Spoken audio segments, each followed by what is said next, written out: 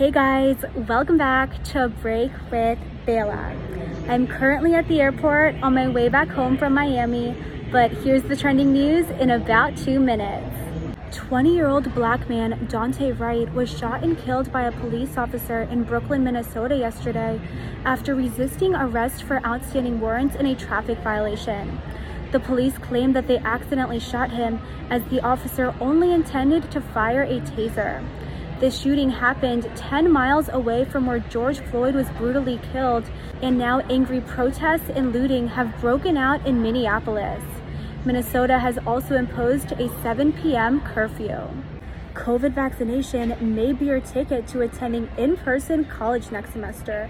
Numerous universities, including Duke, Brown, Cornell, and Northeastern, are among the growing list of schools that have made it mandatory for students to get vaccinated before attending in the fall.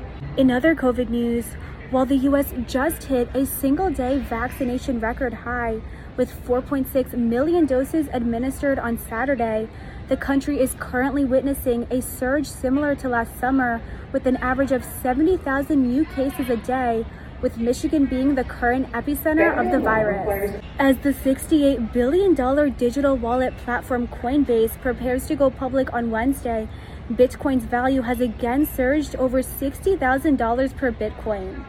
Coinbase's initial public offering and the crypto market having speedily grown to $2.1 trillion shows that this recent trend could actually become the new normal. And lastly, the Metropolitan Museum of Art announced that the Met Gala with Vogue has been moved from May to September and will have a 2-part exhibition.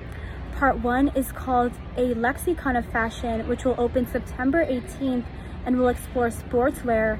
And Part 2 is called An Anthology of Fashion, which will open May 5th of 2022 and will explore the development of American fashion. Thanks for watching and see you guys next time.